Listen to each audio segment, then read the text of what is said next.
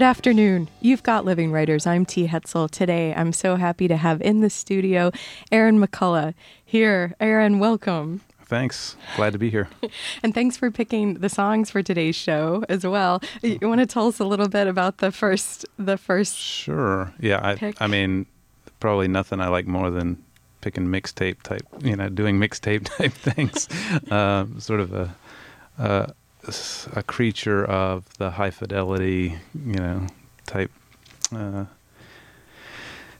is to say, when I read High Fidelity in 1994 or 5 or whenever it was it came out, I saw myself there. But anyway, that song is Whiskey Woman by Flamin' Groovies. And the Flamin' Groovies are a power pop band that actually started in the late 60s.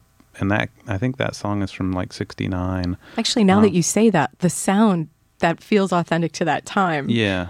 But they sort of pioneered power pop in a lot of ways, so that in the early 70s, they were doing things that still sound really fresh to me. But I mean, I'm a power pop junkie a little bit. And a power punk. That too. Well, in case you're just tuning in, like moments late, you are listening to Living Writers, and even though we're talking about music right now, and it's no surprise because Aaron McCullough is also, now I've found out, has been a former DJ. Back, where were your studio haunts, Aaron? So I was a DJ for a couple of years in college as an undergraduate at the University of the South, Sewanee, in Sewanee, Tennessee, at WUTS, What's, and and then also at the University of Iowa. And oddly enough, I can't remember the call letters for the Iowa station. Did you have special shows, Aaron, or were you? Not really. I mean, it was mixed free format. Form, yeah. We usually played at Sewanee. We played a lot of college rock. I mean, this was early 90s. Right. And then that was actually, it seemed like the sort of the advent of that, like that, where that became like the demographic totally. To be. Yeah. I mean, Athens, Georgia, was sort of at its height, or it's one of its plateaus, at least before Elephant Six, but post REM. And then when I was at Iowa, it was a lot of indie rock, Guided by Voices. It's one of my favorite bands. And in fact, there's a GBV song in the list of songs that has to be. Has to be. Okay. Well, we'll get back to this music because I feel like it might even keep surfacing. Yeah. I mean, the second to last book, this No Grave Can Hold My Body Down, is a music book in a lot of ways, Yeah, because you were working off of one album. Yeah, John Fahey's America, which came out in 68. I, came upon it in 2004 and fell in love with it, sort of simultaneous with despairing about the 2004 election in the fall. And so I was composing that book, listening to the Fahey album, and then also the Dust to Digital box set that won a Grammy that year. I have a whole story about the Dust to Digital box set, but it's all these 78s that a guy named Lance Ledbetter and another collector, a fairly old guy who'd been collecting 78s for his whole life, put together and then converted to CD. And so it's all these just really rare gospel tunes mainly. Lance had a radio show, at a university, and he met this collector. They got together. They started this record label called Dust Digital, and then it was like a 4 or 5 CD set. Anyway, what an incredible project! Yeah, an amazing project. And Lance has subsequently, oddly enough, released a Fahey project. That is an odd overlap. And my wife grew up with Lance. And this is Suzanne Chapman. Yeah. So she grew up. She grew up knew Lance growing up. And so the way that I came into possession of the box set was through Lance's father, who gave it to Suzanne at Suzanne's father's funeral. So this is weird. We just went home for that. I came back with this box set. You know, it was obviously like an emotional period, and so all of these things were kind of conspiring together. And then the title "No Grave Can Hold My Body Down" also has other resonances as well. That song is on that box set, and but it also, you know, there's a real sort of this sort of zombie, you know, this thing that American culture is so obsessed with for lots of good reasons, I think. And my idea that sort of, and it's not just my idea, it's a pretty obvious leap to make, but that Christianity and this sort of preoccupation with a kind of not a very happy resurrection, cross and some interesting, or have some interesting potential for crossover. Yes. It seems like the soul and ideas about maybe God and Christianity and definitely the soul is running through all of the books that we have on the table, which maybe, let's see, I will mention by reading your short bio here, okay. And then we'll go on. Okay, Aaron? Aaron McCullough is the author of No Grave Can Hold My Body Down, 2011, Little Ease, 2006, Double Venus, 2003, and Welkin, 2002. And he is currently, you've worn many hats, Aaron, even of late, but currently he is the editorial director of Michigan Publishing, which includes Michigan Press. And most recently, you were also the librarian for English Language and Literature and for Comparative Literature at the University of Michigan's Hatcher Graduate Library. You came here for grad school. Yeah. I would fill out the bio since maybe the University of Iowa and the Iowa Workshop days. So I did a PhD here in English and taught here for a couple of years as a lecturer in the English department, and then migrated into the library by some hook and crook, you know. Was that accidental then? Because that sort of has shifted your whole course, what you definitely thought changed maybe. my career. I'm not sure that I knew what my career path was going to be ever. I knew I wanted to write poetry, and so that kind of, in some ways, resolved a lot of things for me, but also it left lots of things open-ended. I mean, I knew I was basically never going to have a career that was closely tied to what I saw as my vocation, or, you know, was not an identity with my vocation. Is it because of, like, how do you financially support yourself as a poet? And stably, yeah. Yeah. So then the question was like, well, I guess you could teach, right? And I had lots of reasons for wanting to get a PhD in English, not least of which being my interest in writing poetry and a sense that studying poetry was a way of making poetry, or that the two are kind of inextricable. And that did prove true for me, that I was able to write a lot while I was working on my dissertation. So yes. And I mean, as you might know, listeners, because we have the books before us, so it's kind of, to me, it feels super impressive. I'm holding the latest book, Underlight, with Ugly Duckling Press, out in 2012. And this is the latest book, Underlight. But then, as we mentioned, there's 4 other books here, lovely books, meaty books, thick books, not chapbooks. And you've done all this work while you were doing your PhD. Your productivity for poems seems incredible. Like, and maybe right. project, like seeing them as movements within your own life. It sounds like from what. Definitely, yeah. Well, so I mean, there have been moments where people have sort of challenged me on being maybe a little too prolific, and maybe that's a bit sour grapes. Well, I mean, there are more prolific people out there, of course. And well, I always think Joyce Carol Oates as soon as you think prolific somehow. And she will be writing after the grave, I'm sure. Yeah, she'll just somehow keep on going. There will be a medium somewhere that will be. Right. Dictating or receiving the messages. I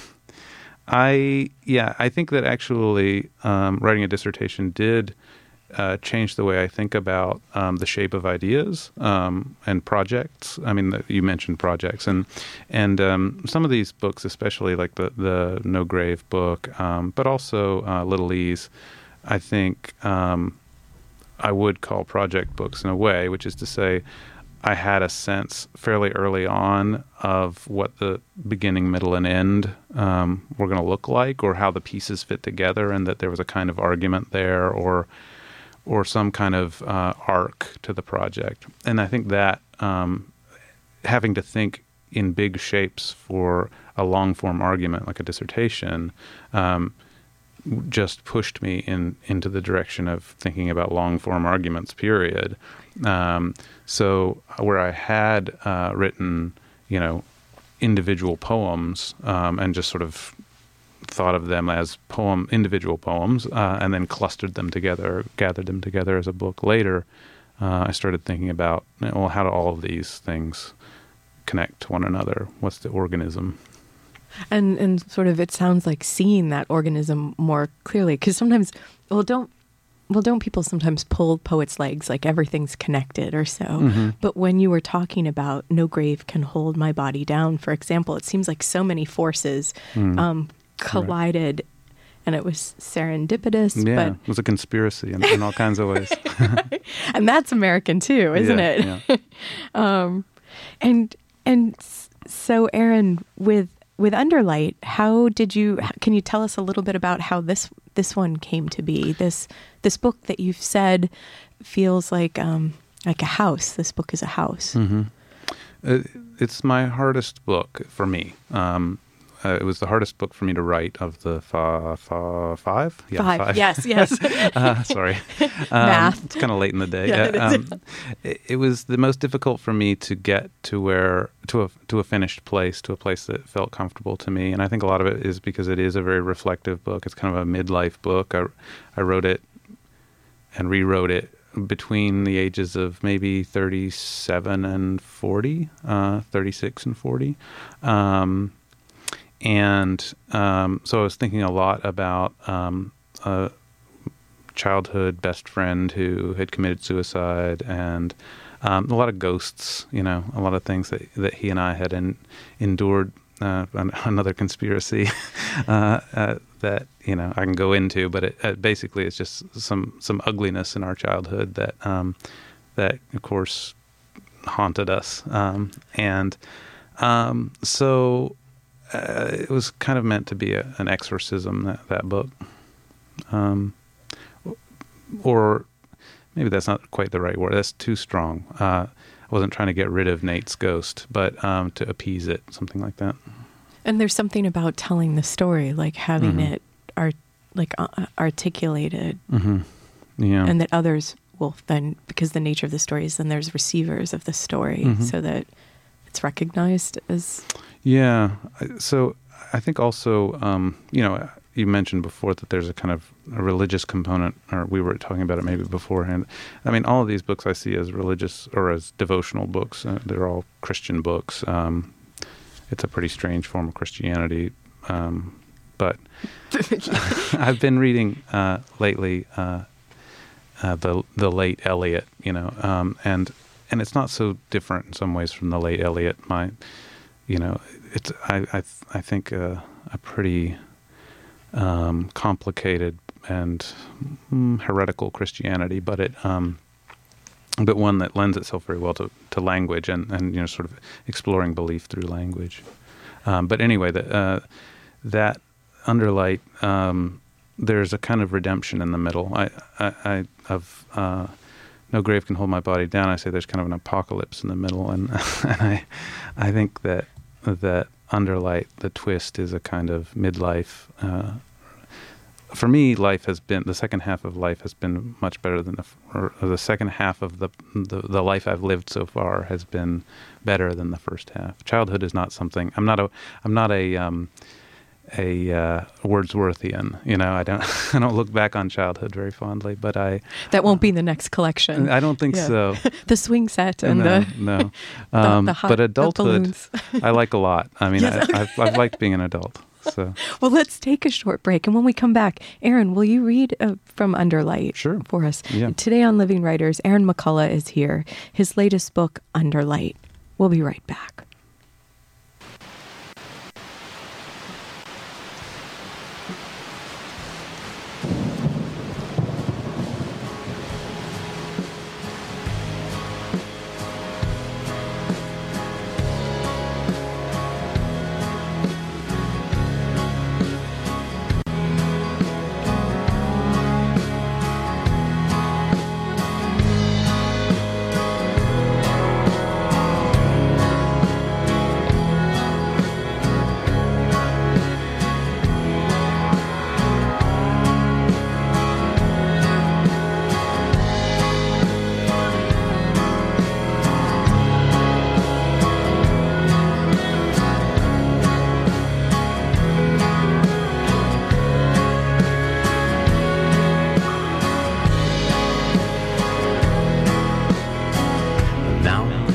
Nazareth town with all those mistakes I made.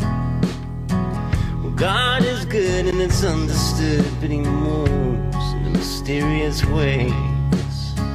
He sought all my fault wrong, my rough and rowdy friends. In fact, I was getting wrecked in a Motel 6 when he showed up in the back.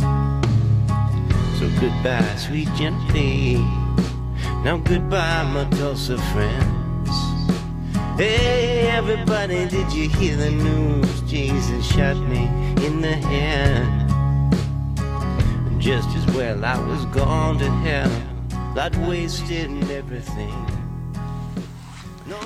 Welcome back. If you're just tuning in, I'm glad you did. You've got Living Writers. I'm T. Hetzel. Today on the program, Aaron McCullough is here. And thanks to Greg for engineering. Thumbs up, double thumbs up, Greg. Aaron, thanks again for picking the songs. My pleasure. You know, maybe we can twist your arm to when things settle down a bit at work to come and do some DJing here back at the station. I would love it, yeah. So we, when we left off before the break, we were talking about Underlight, the latest book of poems of yours out with Ugly Duckling Press. Mm-hmm. And you were saying, I thought it was interesting, like the heretical Christianity. And those were some moments that I actually was struck by in like the... Actually, maybe let's hear some of the poems and we'll talk about it afterwards. Let's let everyone hear one of the Underlight poems. Okay. This one is called Sulfur, and it's from a section in the book called Preliminary Notes. So it's early in the book. And it's these poems were meant to be kind of voiced by this ghost of a friend named Nathan. Sulfur. Is there a badness in you like a pruned branch? That's tough. Think of the soul in bigger, rougher shapes. Rough soul. The hawk wants a mate, so does the man, the lion, says the beast. This is one way to self it out. Messias can mean measured, always found wanting, quell, to kill or well out like water. We feel something divine most under gravity and say, yes, whatever you require. This was the window shade drawn. That was an open one. The burden of responsibility for your desire almost becomes my own. I do adore the flaws near fitting, Narcissus blistering the surface. The record is complicated enough to include sacraments of abuse, but no one says so. Lord, make me large so I can see you in your smallness, barking like crazy at the threshold. Thanks, Aaron. Yeah. So those last few lines then, actually, that feels to me like, I was like, oh, when I read that. This idea of the largeness making you able to see his smallness, like, so that idea of let's see, Lord, so this address, Lord, make me large so I can see you in your smallness, which is that's a big thing to say. And then what I loved also was this final line. That's why I realized that I couldn't talk with you about the poem until you'd read it, because I didn't want to ruin the barking like crazy at the threshold, where somehow there's the image is surprising this image of a dog or so, which is a person or a soul or so, all on the outside. But I don't know. So it's just this interesting things happen in the last, like those two lines there. Yeah, good. I'm glad you think so. That it felt interesting to me.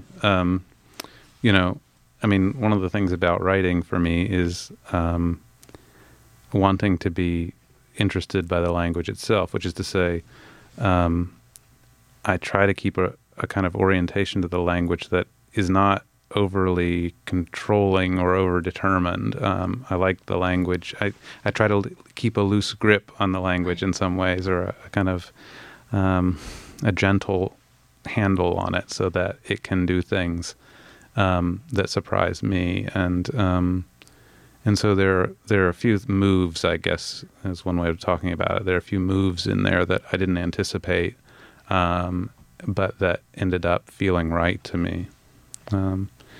And so, I mean, if asked to sort of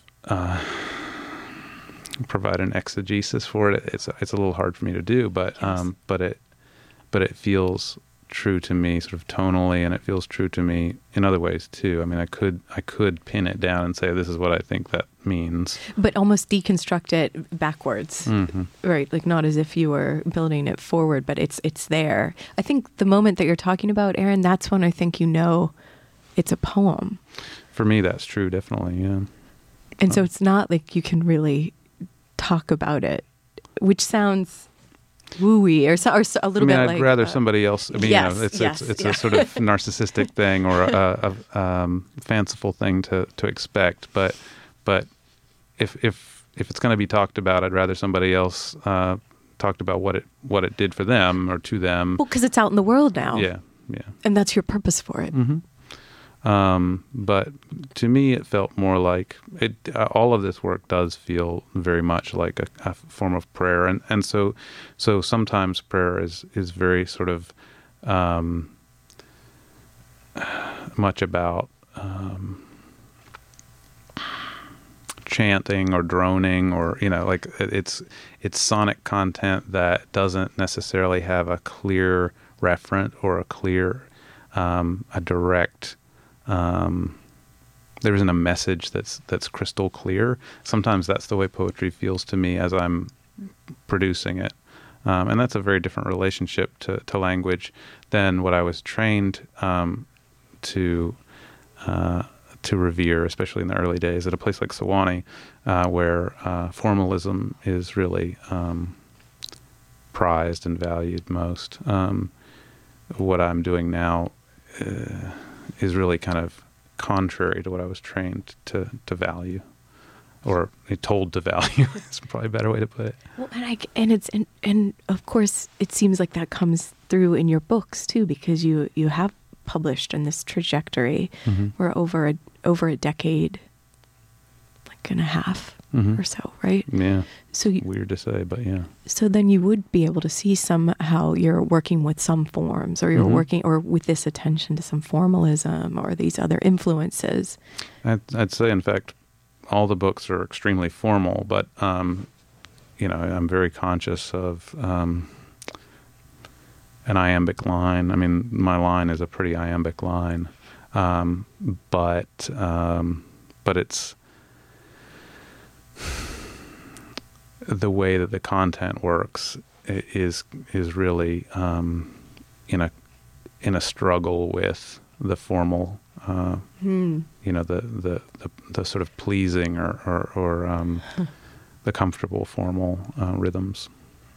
Well, and especially for a book like Underlight, and probably No Grave Can Hold My Body Down as well too. But that's critical then for what's happening in the life of this book. And, I mean, there are a lot of things I can say about that, but there's a sort of bedrock, a kind of weird conservative bedrock to me, and that is, the formalism in my books, or the idea that I would even say I'm a Christian. But on the other hand, it's like I'm fighting against that conservatism or challenging my own conservatism constantly. So I'm torn in a couple of different directions. It doesn't feel like a tearing experience, but it's a strange mix of things to have. It seems so, at least. I don't know a lot of other poets who identify. A lot of my other poet friends don't identify as Christians, but it's important to me. And then a lot of Christians I know wouldn't identify me as a Christian, so that's also a funny thing, Yeah. Hence the struggle. Yeah. Yeah. And which is also, I think, makes these poems live then more and Yeah. I think that, one of the things we learn early in literature classes is that there has to be some kind of tension in a story or whatever for it to have any power. Well, poetry is often driven by a kind of individual, subject, especially lyric poetry, and the tension is interior to my subjectivity, I suppose. But it plays out in a lot of sort of or a handful of ways that get modulated, but I think you can sort of see it appearing again and again and again, some basic tensions. Earlier you mentioned that it feels like Underlight is like a book of prayer, these poems or prayers, Mm-hmm. and also the notes, the first sections,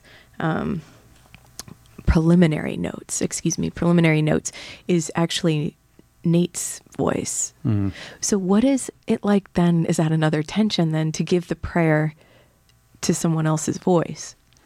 Yeah. The funny thing, I don't know if I've ever, you may be the first person other than one of my close friends who I shared this manuscript with and who I worked with on it a lot, named Arda Collins. She's sort of the person that I share my work with and, get feedback from the most. I think, I haven't talked a lot about the idea that this is another voice, but I kind of feel like Nate's voice is in the house of my body. So I'm sort of speaking for him. Okay. And this book is sort of an extension of that because you feel like this is a book that's like in a way closest to you. There are a lot of sort of nested domestic shapes here, so that that the book, of course, is always kind of a metaphor for the house, or the house is always a metaphor for the book. The body is always a metaphor for the house, and that kind of thing. But it's still powerful to say. Like we can say, "Oh, we understand, we recognize that," but right. But when it's your own feeling about it, mm-hmm. So there's a weird way in which, when I was starting to work on this book, part of the thing that was compelling me to work on this book was I was feeling kind of like the house of my body, if you will tolerate that metaphor, was being haunted by Nate. I was having a lot of dreams about him and sort of waking up thinking like, why do I keep having these dreams where Nate is very unhappy and seems to want something? And it seems silly to say, I have a ghost who wants something from me, but it did feel like it, and I just embraced it, and I wrote these poems so that he could say what he needed to say, is what it felt like to me. Well, let's take a short break, and then when we come back, would you mind reading another from Underlight, Aaron? Today on Living Writers, Aaron McCullough is here. His latest book of poems, Underlight. We'll be right back.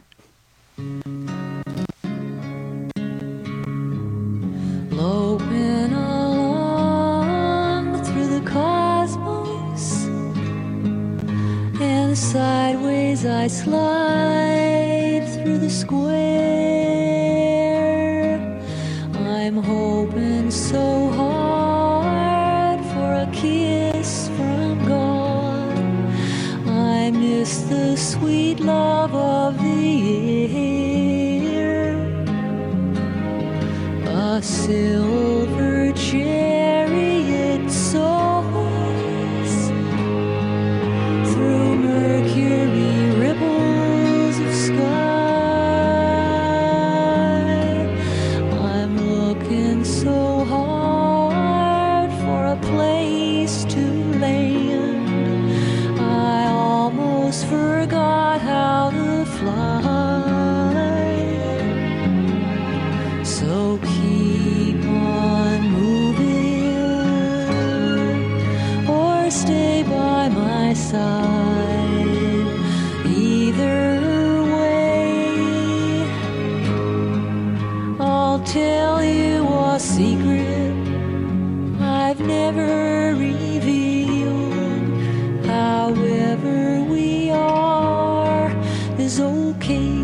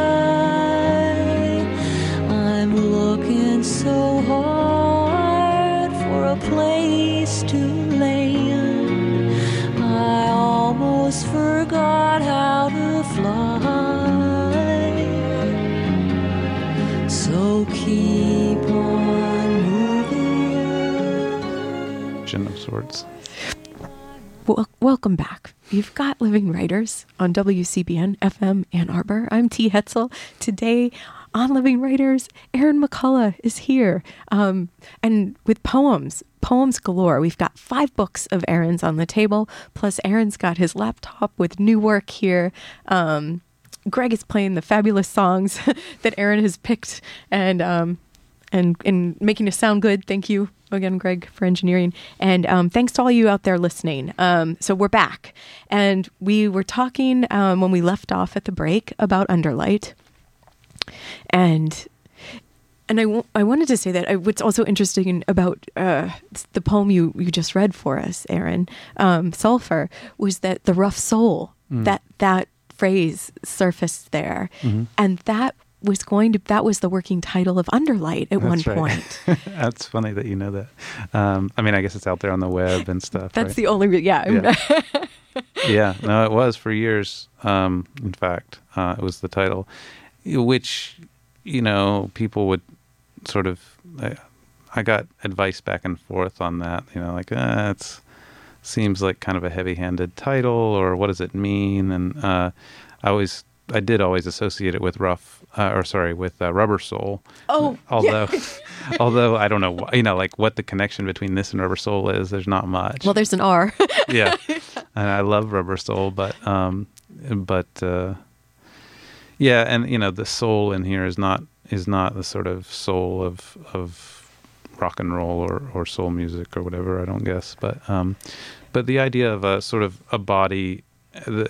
I've tried to describe this before, but this sense that the body and the soul overlap, but they don't fit together perfectly. And so the place where they, where the sort of the soul either, goes past the limit of the body, or where the body kind of impinges on the soul, that's the sort of rough place. Those are the rough places. Or this, this idea of a kind of an exposed soul in a way that, that there's some spots in the protective coating of the body that have rubbed away, and that's that the jagged, vulnerable soul is sort of just there underneath. How did you decide then to choose Underlight? Which it's a poem. So there's a poem titled Underlight in the book. How did you decide to go choose that instead of the Rough Soul? What persuaded you? Actually, my editor suggested that I change the title to Underlight. I felt right to. It did. I think maybe there had been a point where I had considered some version of that as a title. Something and Underlight, or like I didn't want to just have Underlight. I don't know why. Even though, as you said, there is sort of multiple poems called Underlight in there, and I had coined that, or I at least thought of myself as having coined this sort of word, this one word, Underlight, and it felt very, very right to me as it's an almost Paul Celan kind of word. He has like breath turn and those weird compound words. I love him. I do too, yeah. And someone who I was reading at an early part of the composition of this book, so it wouldn't be too surprising to me if that impulse or that influence was kind of creeping through someone else's music. It becomes part of yours. Yeah. I mean, of course, I'm reading him in translation, so I don't really. Right. know. Oh, that's true. I know. Always that's the. And he's sort of notoriously impossible to translate. And again, I don't know if that's true or not, but but the translations I've read have been things that I love and that I find very moving. So, but this sense of light that is coming from underneath something else, that's a kind of hidden light, or in the understory of a forest, or underneath the water, or a lot of those things. You see, there's this place near Chattanooga where I grew up called the Lost Sea, and it's this like underground lake basically, and you can go down there and rent a boat ride, and there are these sort of these fish that don't have any Any coloration. eyes? Or do they have eyes? I think they're Oh. blind. You know, it's one of those subterranean existences. But then there are also lights, you know, or like lights underneath the water in a pool where there's just that weird effect Right. of a sort of distortion, and And it is eerie, seems like there shouldn't be light down there. because there wouldn't be if Right. we hadn't gone down there, right, Yeah. with the lights. Right. So something about sort of what John Donne would call, you know, sublunary existence, life underneath the moon, you know, Yeah. life on Earth. That the light down here is somehow different from, you know, the light of, you know, the heavens, or that all felt right to me. So in some ways, it seemed like a better title. And how it's interesting to hear you speak about this. It feels like the light that maybe each of us, when we're walking around in the world, we're in our own underlight, Mm-hmm. to use your word, Aaron. Yeah. But where that's and it's visible or not to others, but it's part of that how we see the world, even, or what perceive it, or even probably biologically and physically how our eyes are interacting Yeah. with perceiving the world. Well, it's a very limited light in a way. I mean, we can only see so far. We can only see certain things. You know, we have a lot of blindness, and even in the full light of day, of course, we still have all these misconceptions about what we're seeing, even if, you know, and not just seeing with our senses, but also seeing kind of in the How our the mind realm works, of thought. or- Yeah. And so, you know, there's all these misperceptions about ourselves and about others, and what has happened to us and what it means and that kind of thing. And so, yeah, this like imperfect or partial light was a big part of what I think was attractive to me about that as a title. Would you mind reading sure. another poem from Sure. the book? I can read one of the Underlight title poems if you like. Let's see. There's And while you're looking, Aaron, the book itself is just, I mean, all your books look great here out on the table, and visually, like, nice design. But this book, somehow, it's my favorite. I brought it to show my friend poet Lizzie Hutton, and she was like, "Oh, that does look nice." And Michael Dickman had a copy, and when he showed me, I was like, "That's some book." Like, and it feels right for even how now I know the book is working and what it is. Well, yeah, so the Ugly Duckling folks are really amazing, and I mean this in a purely positive way, but they fetishize the book as an object, and they really do make these beautiful objects. And it's a mixture of kind of contemporary technology and more traditional technology. They do a lot of letterpress printing, and Yes. Linda Trimbath, who was my editor and who designed the book, designed the cover, laid it out, all that stuff. You know, she just did a great job, and I think that the handwork of it is really what you're responding to, and it is. I love it too. You know, I was so thrilled when she contacted me and told me that she was interested in doing this book. It was, you know, a real highlight in my life. So. Not an underlight. No, Okay. it was a full light. It was yeah. full light. So you want me to read? That would be wonderful. Okay. Thank you. So this poem's called Underlight. Whatever happens in increments, the coffee ring in the corner of this page, dimmer than the last, happens as premonition and anamnesis, like everything. No surprise, I think I smell a fugue coming on those golden numbers, more like church bells. So hard at work, not minding the gap, it feels like revelation to fall in bed and worry about infinity, adjacency, how much you will miss loving the person beside you in increments, how much you are missing, and will be once stepped out of. Try to seize the day you hold hands with yourself, one hand grasping, and yet there is a sound beside yourself with worry. You see the night seizes you, the radio repeats the news and repeats it A car hisses over the wet street. The sheets soft. It isn't comforting to be alive. Thank you, Sort Aaron. of bleak poem. But not totally. It's no. And I was going to say, it's one of your radio poems. Is that right? Oh, right. Yeah, Where I you make mentioned the radio. A direct shout out Yeah. to the radio. Yeah. Yeah, and I think it's what part of that Underlight poem that stays with me is the part with it feels so present, like with the narrator, where the coffee, you can see the rings on subsequent pages. Like there's such a moment that's just right to lead that off that poem. But anyway, Underlight. So I'll tell you what. Why don't we take another short break, and then we'll come back and talk a little bit more about all your work. This is sort of flown by, so we'll try to fit a bit more in. Okay. Today on Living Writers with Aaron McCullough. We'll be right back. I felt like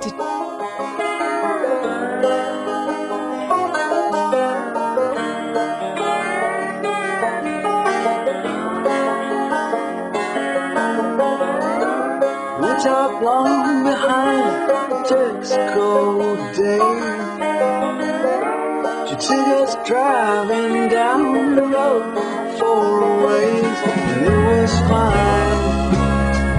My Valentine, you're in my mind. Let's walk out underneath the treetops.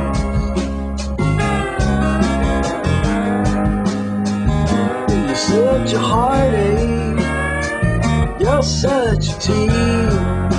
So please believe me, we held hands below Texaco today. She said, well, yeah, then I reckon, well, you just want to stay. So help me, I'm possessed and I'm bizarre. Numbers tell the lies, and I'm in driving my old car. Yeah, driving my old car.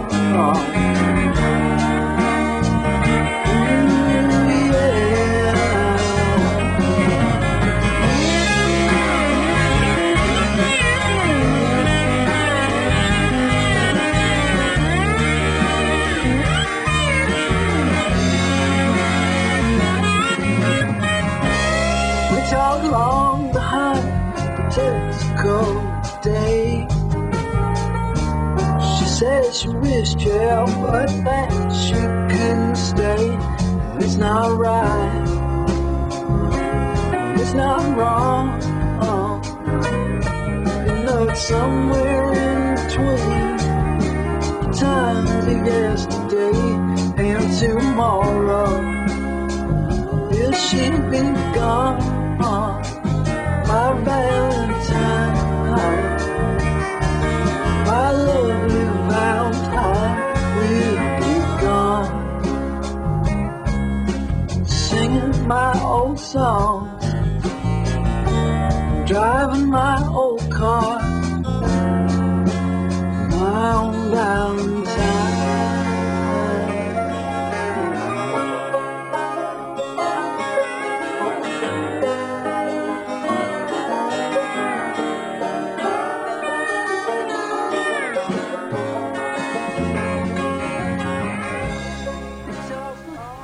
Welcome back. You've got Living Writers. I'm T. Hetzel. Today on the program, Aaron McCullough is here. We've been talking about his latest collection of poems, Underlight, out with Ugly Duckling Press.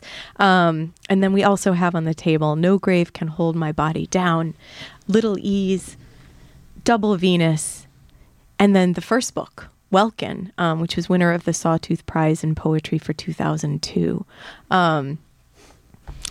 I don't know, Aaron, what is it like to see? This? Yeah, what is it like to see them all out here? And then also to know that you've got the new poems also on the computer there? Well, it's funny. When I was younger, the idea of publishing a book was something that, I really wanted to do. And I think I probably had an unrealistic sense of how doable that was. But not by looking at it now. Well, no, I mean, but it's funny that when it came time to actually try to publish my first book, I came to understand how difficult it actually is. And then when it did happen, I was just, happy in the way that is hard to describe, and that's happened every time I've gotten a book accepted for publication. And so I'm, I guess I'm just really grateful. To look at these books, I'm really grateful that they exist. I feel really lucky. That's, I'm proud of these books, but I also, I just feel like I could have just as easily written all these books and had none of them published. And that would be okay too. But I'm really lucky that it turned out this way, I guess. Because it's the writing of the poems, and it's not as if you would be, like if things weren't going out in the world, you'd still be making them. That's probably true. I recorded songs and made tapes on 4-track. I saw your air guitar earlier. Do you mean music? I've got a mean air guitar. Music, right. So I, in the 90s when it became okay again to do it yourself, like a sort of another wave of punk, do-it-yourself ethos passed through, guided by voices, as we were discussing before. I just sat down with a 4-track and started making pop songs and, trying to be Brian Williams. Brian Wilson? Williams. No, Brian Williams, the newscaster. He is so flattered right now. Hello, Brian out there. No, but Brian Wilson, correct. Trying to make pet sounds, and it did not. I knew no one wanted to hear those songs, and that was fine. I was making them for myself. And there's a way in which writing poems is the same. I think that the two things reinforced one another, and the fact that I stopped recording songs. There did come a time in my life where I just had too many other things going on. I had to make a choice about something to give up, and recording songs was something that I chose to give up. I might go back to it at some point. I still play guitar and stuff, but I was never that great at it. I loved doing it. But I always thought of myself as a poet. But there was something empowering about the fact that I could just sit in my little home studio. Mm-hmm. And that when I did have songs to play for my friends, they liked them. That made me feel great. And I always kind of, I always romanticized the idea of the artist kind of squirreled away somewhere doing work just for the sake of it. And I still do. Sometimes I think, if everything else falls apart, I can still sit in a corner and write poems. I have this weird memory from very early on in my life. I don't know when. I was real fascinated, as a lot of kids, boys probably especially are, by war and the Vietnam War in particular. And I remember reading somewhere about a Viet Cong soldier who was found dead, but who had these poems that he'd written in his pocket. And I think about that probably once a month, this sort of anonymous soldier writing poems on the battlefield, Do you have any poems in your pocket right now, Aaron? I don't. I think we should start just carrying them maybe around, because you never that's know. my next publication medium. Well, don't go walking in front of any traffic or anything, but not to make light of that, because that story is actually that's an amazing story.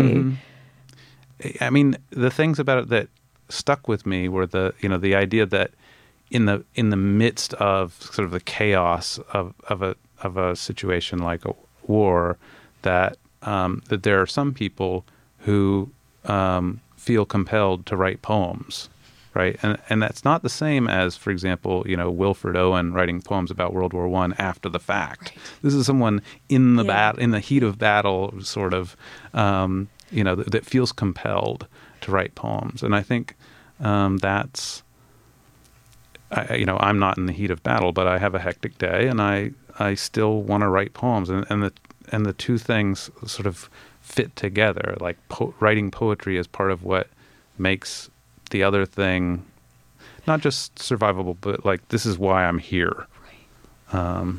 I'm not here to kill people, or knock on wood, to fight to fight battles, and I'd prefer that nobody else were to either. And I sort of had this romantic notion of that person, of this idea of who that person was. Who is this person who feels compelled to carry a weapon, or is forced into a situation by an imperial superpower to take up arms, but is also like, really just a person who wants to make art.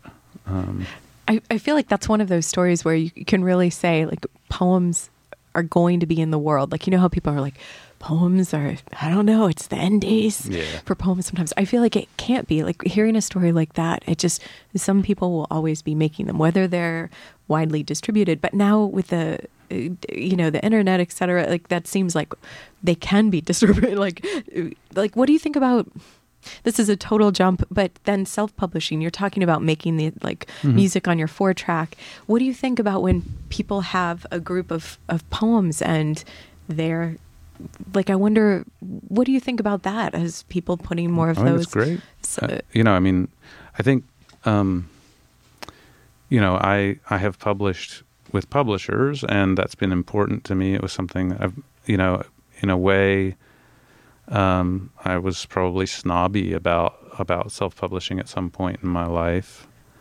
At this point, I'm not. Although you are, we should remind everyone, the editor of the Michigan Press. So, right. I mean, it is, but you're also someone who has, a knowledge of sort of the digital scape when it comes to poems now, and. Yeah, I mean, I guess the way I would like to frame it is there's this whole, you had mentioned that there's this sort of sense that like poetry may be going away or losing its kind of cultural capital or something like that. And there's a broader sense that the humanities in general are, at risk.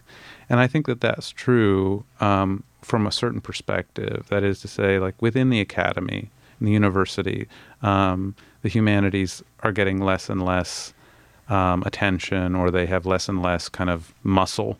Well, because of the business model or so. Yeah, and the sciences are valued for lots of good reasons, of course, and lots of not so good reasons. But I think I have a tendency to get overly concerned about what's happening in the academy as opposed to just what's happening in the world.